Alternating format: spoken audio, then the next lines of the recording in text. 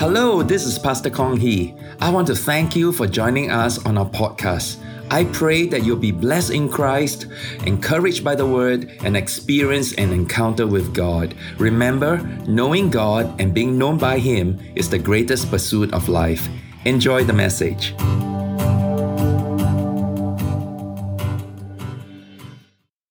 Prayer is a conversation. It is a fellowship and communion with God.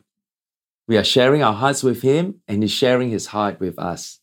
It is deep calling unto deep. Only when there is a conversation is there a full encounter. It is precisely because of this fellowship and communion that Jesus loved to pray. As He spent time conversing with His Heavenly Father, God told Him exactly what He was doing and how Jesus should follow Him in His life and ministry. Now, most of the time, God speaks to us during our prayer time through His Word. When you study Jesus' life, there were only a few times when the Father spoke to Him with an audible voice or sent angels to minister to Him. Most of the time, God conversed with Jesus through the Word. For example, how did Jesus, in His humanity, know that He was the only begotten Son of God? The incarnation is a mystery. In His divinity, Christ knew all things, but as a man, Jesus had to grow in wisdom and knowledge. So how did He know He was the Savior of the world? One passage He read was Psalms chapter 40, verse 6 to verse 8. The writer of Hebrews says that Jesus meditated on this scripture, reciting the verses, recalling the verses, praying to the Father using the verses, and one day, boom, revelation hit Him. Jesus was completely convinced that He, the Son of God, was incarnated into a human body to do the will of His Heavenly Father. The point I'm trying to make here is this: prayer is a conversation with God.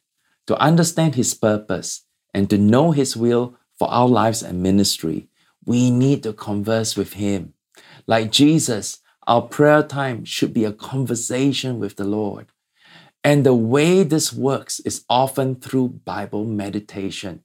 As we recite and pray the scriptures, the Holy Spirit will open up those scriptures and apply them to a particular situation and enable us to understand what God is saying to us.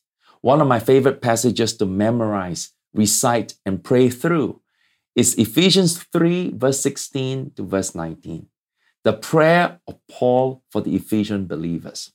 The Ephesians were already Christians, but Paul was praying that they would have a greater experience of the reality of Jesus in them.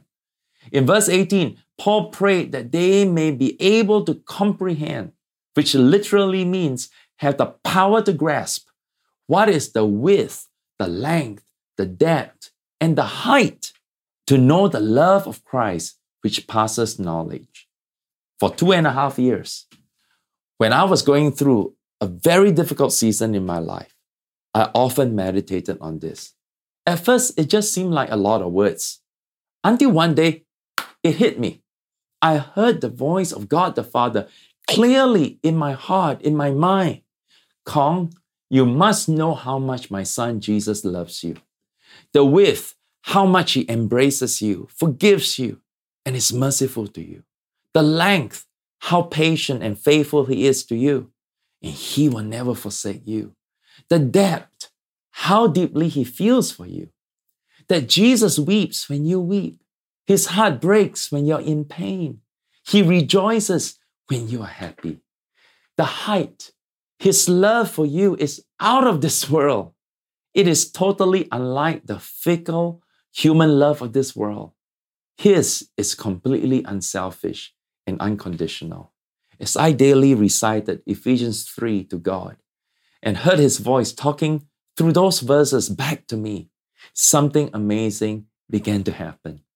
The love of Jesus started melting my heart, and I found myself wanting to be more like Him, to live more and more in the constant atmosphere of forgiveness.